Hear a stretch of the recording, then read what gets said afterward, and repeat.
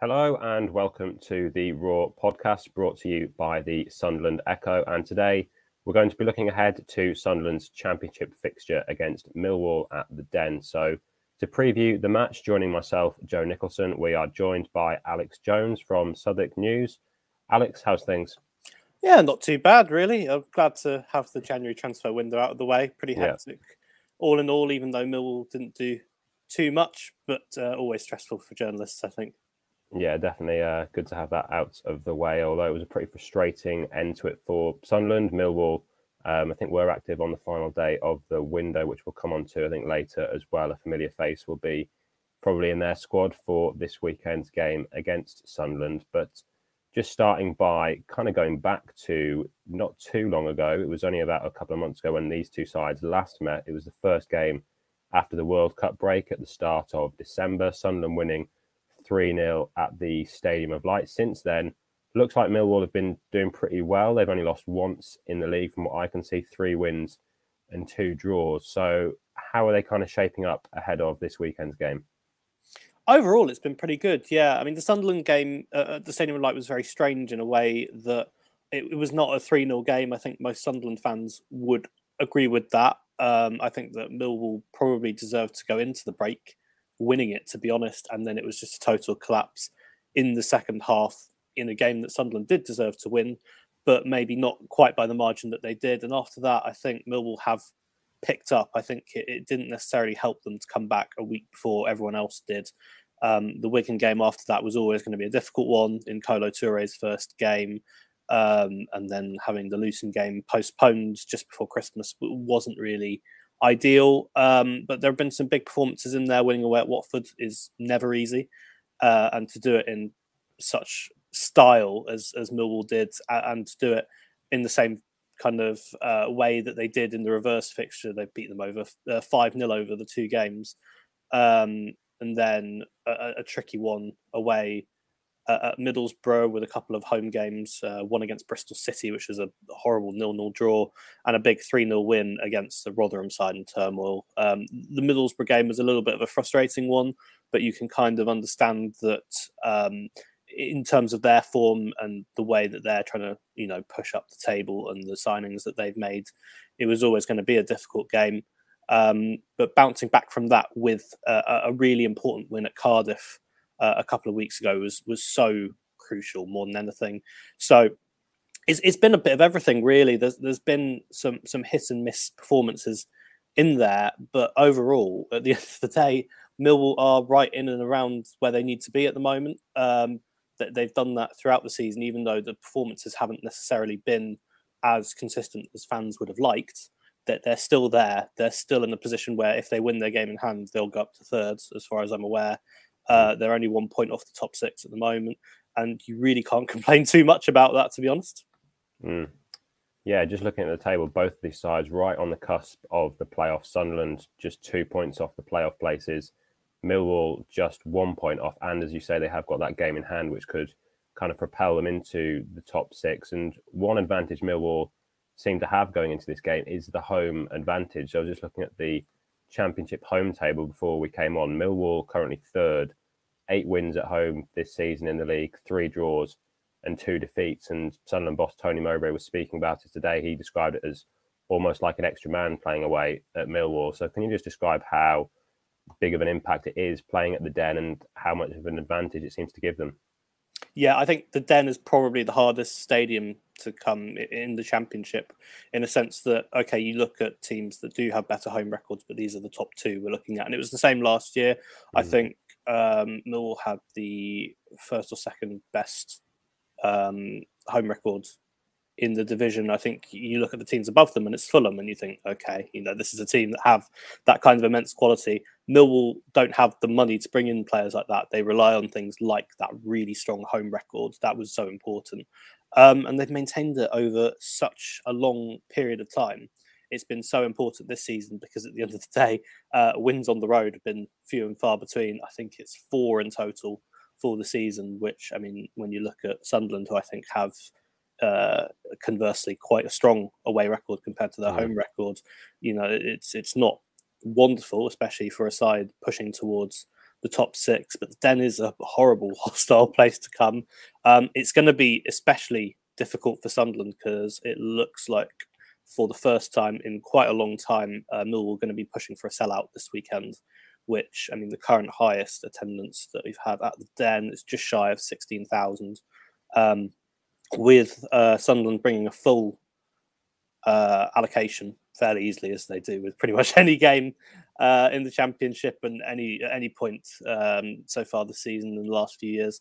It's going to look like we're going to be pushing towards a sellout. It's going to be really hostile. It always is. And there's just this kind of comfort when they're playing at home. They know how to kind of get control of games, which they don't necessarily have in these away fixtures. And we've seen that a few times where, yes, they can flip that switch. And you look at games like the win at Watford, the win at Preston, where they have that. But there's something different at home. They can't always show it. There are teams who can come here. The teams that get results at the Den are the ones who usually sit back, grind out results. You like Bristol City did at the start of last month. Other teams have done that. Hull went down to 10 men in November. They sat back the entire game. They got a point. Those are the ones that frustrate Millwall and get the points. It's very difficult to come at Millwall at the Den with a quality attacking performance and not leave yourself open at the back, exposed, and really getting punished at the Den.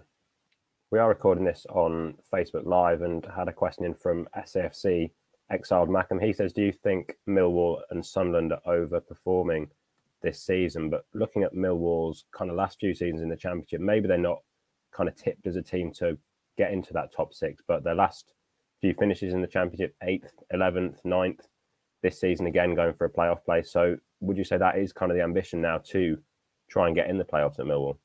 Absolutely. I mean, this is the season to do it. This is the season where Millwall have broken their transfer record. They brought in big names. They brought in a former Sunderland man and George Honeyman. They brought in a lot of kind of fairly established Championship players. Even in the January transfer window, it didn't necessarily go to plan. I mean, Sunderland and Millwall had a very similar window in the sense that they were both looking for strikers. And I guess Sunderland got one, but they really needed another. Millwall didn't get any at all. But they have a lot of established Championship players at Millwall. There's a core group of players who know what they're doing, who've done this before, which is really important to have. This is the season where they are pushing for it. They've come close before. Ever since coming up, apart from one season where they had to fight off relegation, ever since that, it's been, top half finishes. It's been, slender single point gaps to the top six. Last season, I think, was 6 points off the top six.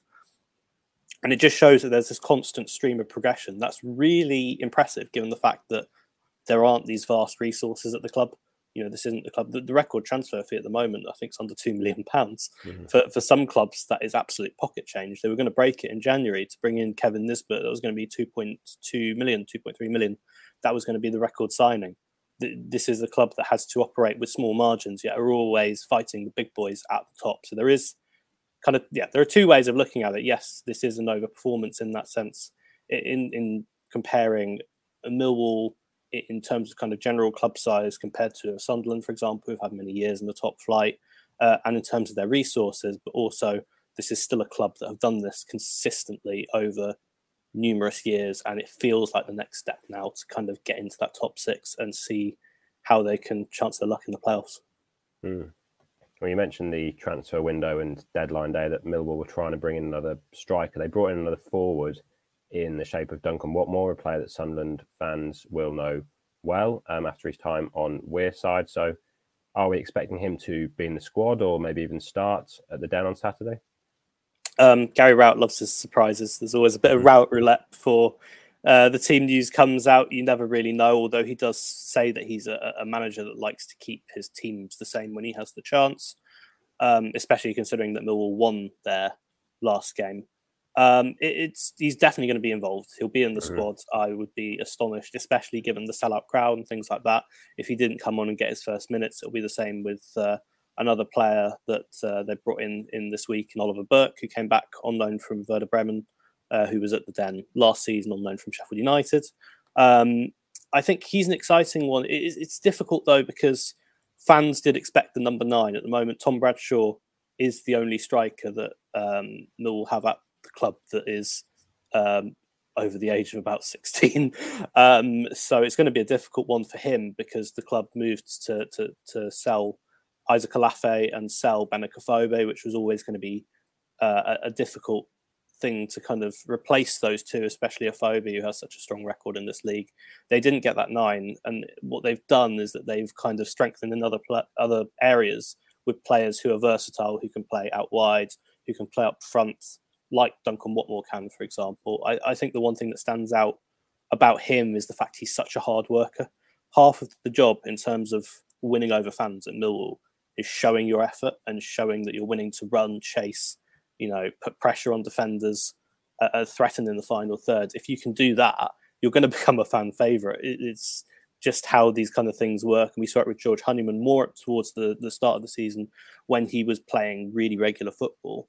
But his energy and the way he runs and the way he presses, that was what won the fans over more than anything. I think that's the big thing for him. If he can get similar figures to what he's been hitting, I'd say more at Middlesbrough in the last kind of few years, where he's been pushing towards double digits, then that's going to be a really fantastic signing. Yeah, you mentioned George Honeyman as well, former Sunderland captain. Looks like he's been in and out of the side this season, but he started their last 3. So I'm assuming his kind of form has improved kind of in recent weeks, and that's why he's kept his place in the side. Yeah, it's been a bit of... there's been a few reasons behind that. I've spoken to George Honeyman, I think, in the build-up to every single time that Millwall have been scheduled to play Sunderland. He always says he looks forward to it. He always, this is a club that's close to his heart. I think he did end up getting quite a good reception, mixed with a few fans that weren't too happy. Yeah. But when he was up on when he was up in the northeast at the start of December, in general, it's been difficult for him because he was signed, like a lot of players over the summer, to play a back five, a 5-2-3, 5-2-1-2, whatever you want to call it. And the club since have decided to switch it around because it wasn't working, to move to a 4-2-3-1. And he's one of a few players that have kind of not been able to find their place consistently in the team, which is really difficult for him, to be honest. He's kind of ended up drifting out wide now. Millwall haven't had natural wingers in the squad because they haven't needed to, because of the formation that they were planning to play at the start of the season. So you've really been relying on Tyler Bury in that position, who's now out injured probably till the end of the month, which is why they've gone and strengthened with Oliver Burke and with Duncan Watmore, who can play there. But for now, George Honeyman's been out on that right side more than anything. It's difficult because he's not a natural right winger. He's having to learn as he goes along. He has improved for sure. His goals and contribution output is not necessarily, I think, what people would want, especially from a winger. But at the end of the day, he's someone who's been put there to do a job. He's ran, he's put in the miles, he's put in the effort. And as I said, that's kind of what wins the fans over a bit. It's difficult to know necessarily that with more natural wingers whether he's going to be able to keep that place in the team, but he's still such a valuable asset to have. He's played from Premier League down to League One consistently now for quite a while, as has Watmore with that Sunderland squad, and then on with Hull with Honeyman and Middlesbrough with Watmore. So they've kind of shown that they are the experience that Millwall needs in the squad, and definitely with Honeyman, even if he isn't playing week in, week out, he's such a valuable character to have there. You mentioned the formation, and it looks now like it's pretty set with that 4-2-3-1. When you're speaking there, it kind of sounds like a similar situation to Sunderland in the fact that there's only one fit striker. Sunderland now have just brought in Joe Geldhart from Leeds, but without Ross Stewart, and they lost Ellis Sims in January as well after he was recalled by Everton. But just looking at that system, that 4-2-3-1, who are kind of the key players in that, and who are going to be the players that Sunderland fans should watch out for at the Den? It's a strange one because the players that I want to pick out are ones that Sunderland fans have seen before at the Stadium of Light and just didn't perform, to be honest. I mean, Zian Fleming's one who, when he plays at his best, can carry the rest of his team on his back. He can score hat-tricks. Yeah, top scorer, 10 goals. He is creative. He can pick a pass. He's physical. That was one thing that I noticed when you kind of see him in person. You don't necessarily see it when you're watching him on the pitch, but when you actually come up to him in person, you're like, oh, wow, okay. He's tall, he's strong. There's a lot about him, which, for foreign players coming into this league, you need to have that physicality. That's a big worry. And he's definitely got that. I think it's just the consistency aspect for him that's important. If he's on it this weekend, any championship team is going to be in trouble because he's just an absolutely sensational player.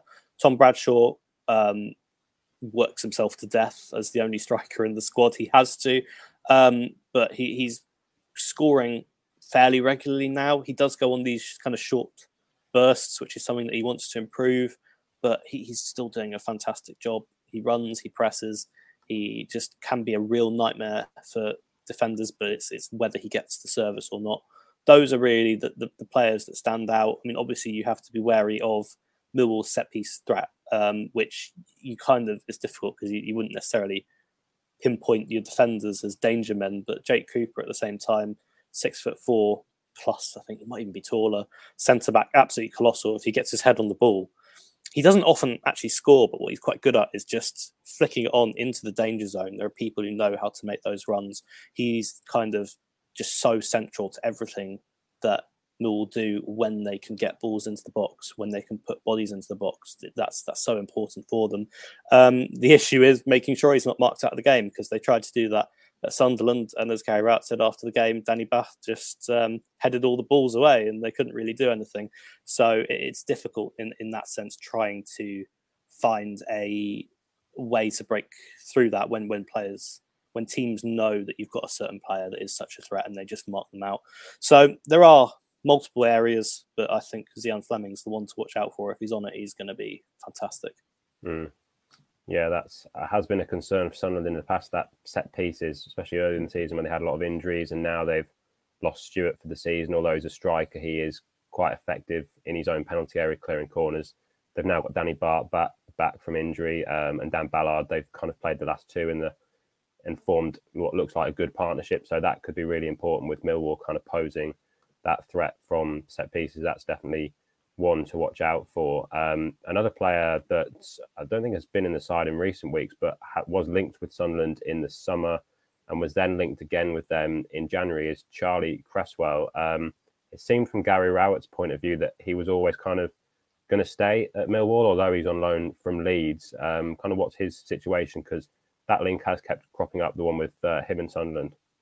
It's been really difficult for him. He's another one that's kind of paid the price from the formation change, because Millwall have a very set back three when they play a five, which is Sean Hutchinson, Jake Cooper and Murray Wallace. If you move to a four, Murray Wallace then slides through to left back, and there still isn't a place for him in the team, which is quite difficult. When there's been injuries or suspensions, he's been able to come into the team. He's been kind of hit and miss. The issue that I think he's had is, at the end of the day, he's had the chances to put in solid performances, which he did, especially at the start of the season. 2 goals on his first game against Stoke. He scored again a few weeks after that. He's a regular scorer, but the defensive side, when it moves away from set pieces, is the concern. You look at the Sunderland game where he had to come in, and the third goal is an absolute disaster. The way that the ball bounces, he goes to jump for it, and it just bounces over him and straight into the path of Ellis Sims, who rounds the goalkeeper and taps it in. I think that there is so much raw potential in him. That's a big thing. And when you're a side that is really pushing for a top 6 and you're like, this is the season you have to do it, you can't necessarily always have a player that is so raw yet has such big potential, and you're going to rely on him in these kind of games. If you're a Sunderland, for example, I mean, I was thinking about this before I came on, in the sense that Sunderland is such a young squad that you're looking at. I think Ross Stewart, who's 26, 27, as far as I'm aware, he's one of the oldest players in the regular starting team, apart from Evans and Danny Buff. That's kind of how it's Evans been. And Stewart are both out for the season. Yeah, and overall, you look at as well. I mean, I was looking at what Sunderland were doing in the transfer market as well. It's young players. It's really raw young players, which can either really go one way or the other. I think it's quite tricky in a sense that, if you have a young squad, you can have this athletic advantage to an extent. But at the same time, when you need to kind of grind out those wins, when you need to be strong mentally, I kind of feel like you need the experience to get you through there. And Charlie Cresswell's in that kind of position. He's made Premier League appearances and, he's held in high regard, but actually getting into the team over the three of the most experienced centre-backs in this league is really difficult. So he got linked with, I think, probably seen him linked with Coventry, Sunderland, Middlesbrough were rumoured to be interested in buying him, and Coventry, Middlesbrough, Sunderland, Stoke were the teams that I saw come up as the teams that were interested in him. I think that Leeds had kind of said to Millwall, look, there's interest in him, but at the end of the day, the recall clause expired to bring him back, and Millwall were never going to let him go and lose a body in what is already quite a thin squad. So it was never really going to be a runner, but it was always a difficult situation for him because he wants to play, and I get that, and he wants to be involved in a championship squad. He is good enough to do that, but it's just very difficult in a Millwall squad where they need to have players that can be consistently relied upon, and it's not necessarily about developing players, especially ones that aren't going to be here next season. Well, yeah, you've spoken about what a tough test it will be for Sunderland this weekend, going to the Den, a really tough place to go for championship sides. So we usually just finish by asking our guests just how they think the game is going to go, and just for a quick score prediction. It's going to be a different game from the one at the Stadium of Light, I think. I think that the home crowd will do a lot. The fact that it's going to be a near sellout, it's going to be hostile, it's going to be difficult, but also at the same time, Sunderland have played in these environments before, so they kind of know how to handle it. And also, I know that Sunderland's away record is quite strong, so it's quite a difficult one, and it points towards it being very, very tight. And I'm going to edge towards a late Millwall winner, 2-1, get a little bit of revenge for what happened at the Stadium of Light a couple of months ago. Yeah, I think it's going to be a tight game. I'm just looking at Millwall's defensive record as well. I think it's the third best defensive record in the league, so not conceding many goals. Tough to go away to the Den, so it is going to be a really tough test for a young Sunderland side now without Stewart, without Corey Evans, but they are playing well. They got a good 1-1 draw away at Fulham last time out, and if they can kind of repeat that, I think they'll have a good chance. So I'm going to go for a 1-1 draw, but I don't think there'll be much in the game, and as I said, it will be a very difficult test for Tony Mowbray's side going to the Den. But Alex, thanks a lot for joining us on the latest episode of the Raw podcast. You can head over to the SFC section of the Sunderland Echo website to find the latest news, as well as the thoughts of Sunderland head coach Tony Mowbray, who spoke to the media on Friday morning. And we'll have all more build-up to Saturday's game at the Den, as well as our live blog will be up and running on Saturday, and we'll have in-game analysis and post-match reaction over on the website. So thanks again for listening to the Raw podcast.